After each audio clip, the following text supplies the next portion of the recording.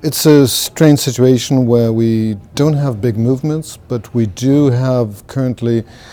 I'm personally a little bit concerned about the German economy. That growth has been, the projections have been reduced generally, where we're looking at a 2019 growth of 0.5% approximately.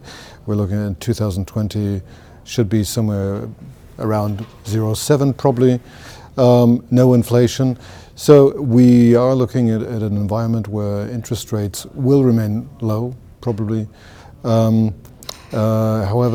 I'm not quite sure how Germany will master the relative downturn of its economy and in particular the industrial demand. What I would think would be necessary is that the German government would take a bit more action on the fiscal side to stimulate the economy. That would be a great thing. If that happens, then we'll be fine. If that doesn't happen, well,